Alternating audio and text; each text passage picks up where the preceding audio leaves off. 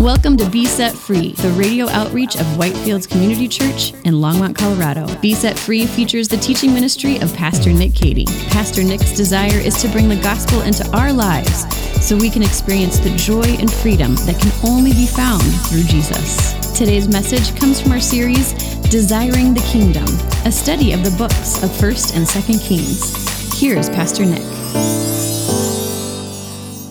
Would you please open in your Bibles to the book of 2 Kings chapter 6. 2 Kings chapter 6, we like to study through books of the Bible here at Whitefields, and what that means that we'll take a book of the Bible and we'll study through it chapter by chapter, story by story, and verse by verse. And our desire with that is that through doing that, we would get to hear God speak to us through His Word in the way that it's designed to be read and designed to be heard. So we've been studying through 1st and 2nd Kings. We're now in 2 Kings chapter 6, and we're going to get into chapter 7. Actually, we're going to get all the way through chapter 7. Let me ask you, have you ever been in a situation that was so desperate that you did something that you thought you would never be willing to do? My wife and I have been watching these survival shows. If any of you guys watch Alone. So we love to watch Alone. We love to watch other survival shows together. And one of the things that happens on these survival shows is that, especially in Alone, like these people legit starve. They are really hungry. And when you starve like that, you begin being willing to eat a lot of things that you wouldn't normally be willing to eat. They're just eating mice. They're like cheering because they caught a mouse and they're just like eating it whole. One guy, I watched him eat a can of leeches, really. And, I've never been that desperate, but there were some times in my life where I was pretty desperate because when I first moved to Hungary, I was really poor. Like I had very little money. And in fact, I even had less money than most of the Hungarian people that I knew who didn't have any money to begin with. And so I remember one time, I was in my early 20s. I was talking about this with somebody earlier this week, how we were both saying, in our early 20s, there were times when we ate things which we would never have thought that we would be willing to eat, right? Like even like things that were rotten because that's all we had. I remember one time I ate a bag of rotten peanuts and I paid the price for it, let me tell you. But literally, it was the only thing in my cabinet besides cockroaches, right? When I was a young single missionary in Hungary, I remember there were times when I knew hey, it's Tuesday, and I'm excited because there's Bible study tonight. I was excited to receive the word, but I was also excited because I knew that they put out chips and pretzels, and that was going to be my meal for the day. So I remember I would chow down on those chips and pretzels, and one time somebody was like, wow, you're really going at it with the chips, right? And I was like, back off, I'm hungry.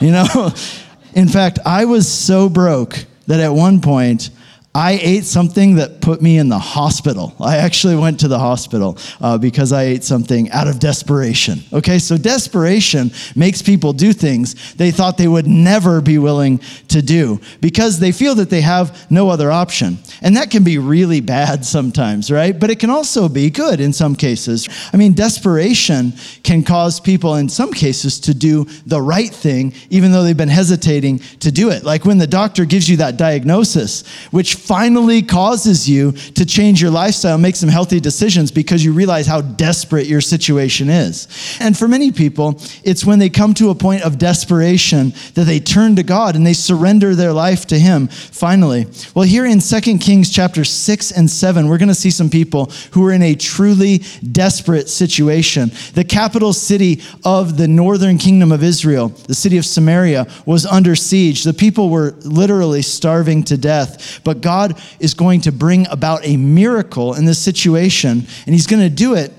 in such a way that the people will have a hard time believing that it could actually happen. And He's actually going to choose some very unlikely people to do it through and to be messengers of this good news. And here's what we're going to see. Every week I give you a sentence which functions as our outline. And I always encourage you, memorize the sentence, write it down. If you write nothing else down, write this down. Take a picture of it. And later on, when somebody asks you, hey, what'd you guys talk about at church? You're going to know because you're going to have this sentence. Okay, here's the sentence for this week that's also the outline for our study. Like lepers in a famine who have discovered a feast, the gospel is good news that can't be kept to ourselves. Like lepers in a famine who have discovered a feast, the gospel is good news that can't be kept to ourselves. So let's take that sentence and study through this passage. So let's begin with that first part. Like lepers in a famine. 2 Kings chapter 6, we pick up where we left off last week in verse 24. It says this, "Afterwards, Ben-Hadad, king of Syria, mustered his entire army and went up and besieged Samaria." Again, Samaria was the capital city of the northern kingdom of Israel. You remember that Israel at this time was divided as a nation into two kingdoms. The kingdom of Israel in the north, the capital city was Samaria, and the kingdom of Judah in the south, whose capital city was Jerusalem. So this is the capital city of the north, Samaria. Now, to besiege a city, right, this is something that still goes on in warfare even to this day. What it means is that the army would surround a city in order to cut off all routes in and out of the city. Their purpose is to cut off all routes of travel and all routes of trade, and the goal is to starve the people into submission. A siege would often last for months. It could even last for several years. I mean, even in recent times, maybe some of you remember that in Europe, the city of Sarajevo was besieged for many years, right? There's nothing allowed in or out. They cut off all routes for trade and travel. And so with no way to get food and supplies into the city, eventually the people would just run out of food after they ate everything they had stored up in the city, and they would begin to starve. And that's exactly what happened as we read in verse 25. "There was a great famine in Samaria as they besieged it, until a donkey's head was sold for 80 shekels of silver, and the fourth part of a cob of dove's dung was sold for 5 shekels of silver." Listen, the famine in Samaria was so bad that people resorted to eating bird droppings and donkey's head. Have you ever eaten donkey's head? Of course you haven't, right? Because nobody eats donkey's head. You'd have to pay me to eat donkey's head, unless, of course, you're starving, in which case you will pay 80 shekels of silver. You'd be like, I will pay for the privilege of eating a donkey's head. In fact, I will pay money in order to eat dove dung, because that's how hungry I am. I was reading up on this. Turns out dove dung tends to have some nutritional value, because I guess they eat seeds and stuff. So if you're ever really hungry, you could eat that. But you're probably thinking, you couldn't pay me $1 million to eat dove dung. Well, look, these guys were so hungry. This situation was so desperate. Not only were they saying, okay, I'll eat it, but they were paying good money to eat it. In fact, it was so desperate that only the richest people in the country were able to afford dove's dung and donkey heads. Well, if that wasn't bad enough, it actually gets worse in verse 26. "Now the king of Israel was passing by on the wall, and a woman cried out to him, saying, 'Help, my lord, O king.' And he said, 'If the Lord will not help you, how shall I help you? From the threshing floor? From the winepress?'" In other words, he thinks she's asking for food. And he says, "Hey, I don't have any food. What do you think? I got food laying around on the threshing floor? No, everything's gone." And the king asked her, "Well, what's your trouble?" And she said, "This woman said to me, 'Give your son that we may eat him today, and we will eat my son tomorrow.' So we boiled my son and ate him. And on the next day I said to her, 'Give your son that we may eat him.' But she has hidden her son." This is truly horrific. Things had gotten so bad in Samaria that people turned to cannibalism. Mothers were eating their own children. It's horrific, right? Well, listen, when the king heard the words of this woman, he tore his clothes. It's an act of grieving and sorrow. And it says that now when he passed by the wall, the people looked, and behold, he had sackcloth beneath his body. He was in a constant state of mourning over the state of his country. And he said, "May God do so to me, and more also, if the head of Elisha, the son of Shaphat, remains on his shoulders today." The king of Israel was understandably grieved and upset by how bad the situation had gotten there in Samaria. But he concludes something that's pretty weird, actually. In verse 31, he blames Elisha. He says, this is all Elisha's fault that this is happening to us. So you know what we need to do? We need to go find Elisha, and we need to kill him. That's a strange response, don't you think? I mean, did Elisha cause the Syrians to attack Israel? Of course not. In fact, the only person who could really be blamed for the current state of affairs there in Samaria was the king of Israel himself. The king of Israel at this time was a man named Jehoram. Jehoram is the son of King Ahab, who we read about in the end of 1 Kings. He was the most wicked and evil king that the northern kingdom of Israel ever had. And what we read, though, in 2 Kings, in the beginning of 2 Kings, is that Jehoram, the son of Ahab, continued in all the wicked and evil ways of his father, which included pagan worship that included human sacrifices, even the sacrifice of little children. And he led the people away from the Lord. He led them into apostasy. And here's what's so interesting. In the book of Deuteronomy, chapter 28, there is this section where God warned the people of Israel. Understand, hundreds of years before this, he warned them. He said, here are the kinds of things that might happen to you if you forsake the covenant that I have made with you. If you turn your back on me, if you walk away from me, if you get involved in pagan stuff, here are the kind of things that could happen to you. And he describes the exact kinds of horrors that we read about actually happening here in 2 Kings chapter 6. Look at what it says in Deuteronomy 28. They shall besiege you in all your towns throughout the land, which the Lord your God has given you, and you shall eat the fruit of your womb, the flesh of your sons and daughters, whom the Lord has given you, in the siege and in the distress with which your enemies shall distress you. This terrible situation was a product of Israel's apostasy and forsaking the Lord and getting involved in all this pagan stuff. They were warned that this would happen. Understand, this situation could have been avoided. It should have been avoided. And yet, rather than repenting, rather than turning to the Lord, the people persisted in their evil ways to the point where God removed his hand of protection from their city and from their nation. You've been listening to a message by Pastor Nick Cady of Whitefields Community Church in Longmont, Colorado. We'll get back to the remainder of this message in a moment. We are open for in-person worship on Sunday mornings with services at 8, 9:30, and 11 a.m. Come grow with us on Sunday mornings, online or in person at 8, 9:30, and 11 a.m. Now, back to Pastor Nick with the remainder of today's message. And yet here's Jehoram, and he blames Elisha for this terrible situation rather than taking responsibility for it himself. And what does he do? He sends an assassin to go down to Elisha's house and murder him. It says in verse 32, Elisha's there at his house, and somehow the Lord tells him, somebody's coming to murder you. So he tells the people who are with him, these other spiritual leaders, the elders of Israel, he tells them, hey guys, somebody's coming to kill me. So could you please barricade the door so that they can't get in? So that's what they do. They barricade the door. And in verse 33, the assassin arrives and he's not able to get into the house because it's barricaded. So he shouts through the door. He shouts a message from King Jehoram to the people. He says, we blame you and we blame God for all these things that are happening to us. And you know what? We're finished with God. We're done with him now. That's kind of interesting. I mean, they were already kind of done with God. They've been ignoring God and pursuing and worshiping other things for many years up until this point. But now something bad happens and suddenly they're upset with God that he hasn't done more to help them. Well, in spite of their attitudes, in spite of their actions, God is going to do something amazing to rescue them from this terrible famine. Look at what happens in chapter 7, verse 1.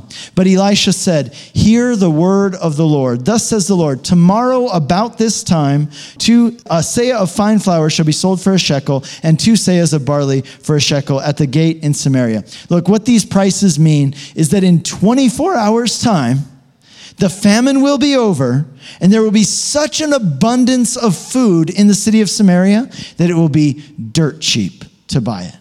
Well, listen, that would be incredible. So incredible, in fact, was this promise that some people had a really hard time believing that this was even possible. Look at what it says in verse 2. Then the captain of those whose hand the king leaned on said to the man of God, if the Lord himself should make windows in heaven, how could this thing be? But he said, you shall see it with your own eyes, but you shall not eat of it. So the king's captain apparently has come down to be part of this murderous group that's going to kill Elisha. So Elisha gives this promise, hey, it's going to be over. God's going to show you mercy, and it's going to happen in 24 hours' time. And this guy's like, that's not even possible. I don't even believe that God could do that. What's God going to do? Is he going to make food fall from the sky? That's the only way that this could possibly happen. And he's not wrong, really, because think about this. Even if this siege ended immediately, It would take weeks to get enough food into the city to not only feed the people, but have such an abundance that the price would get lowered to the point where Elisha's talking about. So this captain, though, here's the problem. He's failing to consider two things. He's failing on the one hand to consider the greatness of God. Can God do such a thing? Of course. Of course, God can do anything. And you know what else he's failing to realize? The faithfulness or the reliability of God's word, that if God makes a promise, God keeps his word. So Elisha tells this captain, he says, look, not only is God going to do this, but you're going to see it. But even though you see it, you will not partake in that food. You will not eat of the food. Well, how is God going to fix this famine in just 24 hours' time? How is God going to bring an end to this famine and bring all this food into Samaria? Well, check it out. God's going to bring this salvation in a way that's totally unexpected, and he's going to use a very unexpected group of people to do it and to spread the word. Check out what it says in verse 3. Now there were 4 men who were lepers at the entrance to the gate. And these lepers said to one another, why are we sitting here until we die? Let us enter the city. The famine is in the city, and we shall die there. And if we sit here, we will also die. So come, let us go over to the camp of the Syrians, and if they spare our lives, we shall live, and if they kill us, we shall die.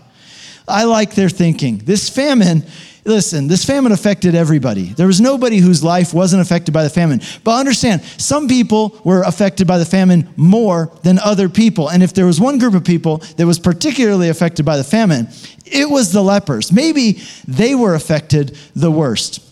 You might remember we've been talking about leprosy the past couple studies. Leprosy was a terrible disease. It was an incurable disease. It was also a highly contagious disease. It had a 100% mortality rate. Every single person who contracted leprosy died. But here's the deal with leprosy. It didn't kill you right away. No, you would suffer and you would die very slowly over the course of years. It would cause your body to fall apart and break down, and it would take years for you to finally die. Anyone who contracted leprosy, they were forced to live outside the city, and they would have to fend for themselves. They couldn't work. They couldn't farm. The only way that they had food, you know how lepers got their food? They got their food by scavenging in the trash heap. They got their food by scavenging in the trash heap. But listen, in a time of famine, nobody's throwing out edible things in the trash. And so if you were a leper, it was already bad. But if you were a leper in a time of famine, it was especially bad. Everybody in Samaria was starving, but nobody was starving more than the lepers. So these 4 lepers, they're sitting around. They're literally starving to death. And one of them says to the other, you know what we should do? We should go into town. And we should see if we can get some food. And then another leper says to him, bro, we can't go into town. We're lepers. We're not allowed to go into town. If we go into town, well, first the Syrians will kill us because we got to get through them to get to the town. And then if the Syrians don't kill us, then when we get into town, the people in the town will kill us because we're not supposed to be in there. We're lepers. But the other guy says, okay, so you're worried about dying? Well, guess what we're doing right now? Like, we are going to die. So might as well give it a shot. We've literally got nothing to lose. Look, the worst thing that can happen is we die. But we're going to die anyway, so we might as well try something. You know, throughout the Bible, we've been talking about this, that leprosy is a picture, an image. It's used as a picture of sin. Because what leprosy does to your body is the same thing that sin does to your soul. It degrades you, it isolates you, and ultimately it destroys you. And I want you to understand this. These lepers, they're kind of a picture of us, aren't they? These lepers are a picture of us. I don't know if you know this, but you're going to die. I hope I'm not breaking the news to you for the first time. You are going to die. I don't know when. I don't know how. But listen, your life here on earth is going to end one day. You and me, therefore, are not that much different than these lepers. Just like them, think about it. Our bodies are falling apart, and one day we're going to die. But here's the good news of the gospel. The good news of the gospel is that God can heal. God desires to heal. God will heal the sickness, the leprosy that exists in your soul. So that even though your body of flesh will one day die, your soul can be saved. Your soul can live forever. And you will get a new body that will live forever. Now maybe you might say, Yeah, that's cool. That sounds good. That sounds really great, actually. But how do I know that that's really true? I mean, how do I know that that's not just a pipe dream, that that's not just, some fairy tale? Well, on the one hand, we have the testimony of the scriptures. On the other hand, you have the historical evidence of Jesus' resurrection. And I could give you a whole list of reasons why you should believe that what the Bible says is true. But listen, and we've done that before. We've done whole series and whole studies on that. But today I want to point out something else to you. I want to ask you this question. Listen, what have you got to lose? Literally, what have you got to lose? You're going to die either way. If you put your faith in Jesus, and then you know what? After this life, there's just nothing. There's no heaven, no hell. There's just nothing. You just die and that's it. Then look, by following Jesus, you will have lost nothing. You will have lost nothing. In fact, you will probably live a better, happier, healthier life. Even science shows that. Because you have joy and hope, you will live a better, happier, healthier life. So you will lose nothing by putting your faith in Jesus. But here's the thing. If you don't put your faith in Jesus, and it turns out that all this stuff in the Bible is actually true, well, then you will have lost everything. It will be an absolute, utter tragedy.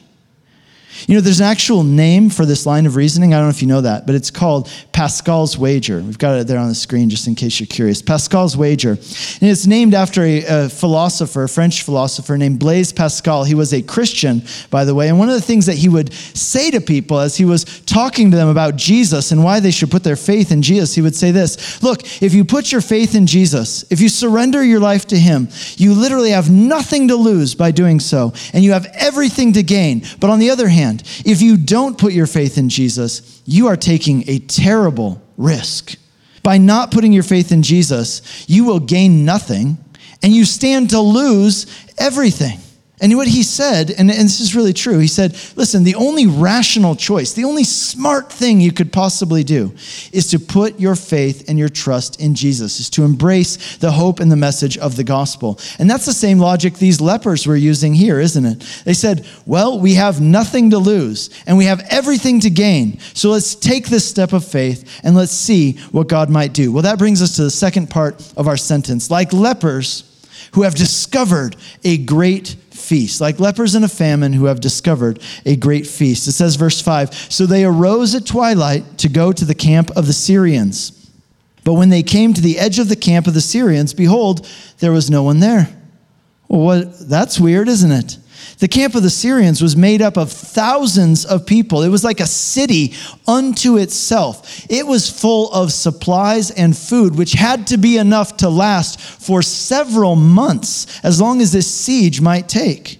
So the lepers, they come to this camp, and all the tents are still standing, but there's nobody in the tents. Now, how can this be? Well, it tells us in verse 6, for the Lord had made the army of the Syrians hear the sound of chariots and of horses and the sound of a great army, so that they said to one another, behold, the king of Israel has hired against us the king of the Hittites and the kings of Egypt to come against us. So they fled away in the twilight and abandoned their tents, their horses, and their donkeys, leaving the camp as it was, and they fled for their lives. Somehow, I don't know if God caused electrical impulses in their ears. I don't know if God created sound waves, but somehow he caused these Syrian soldiers to hear the sound of an approaching army.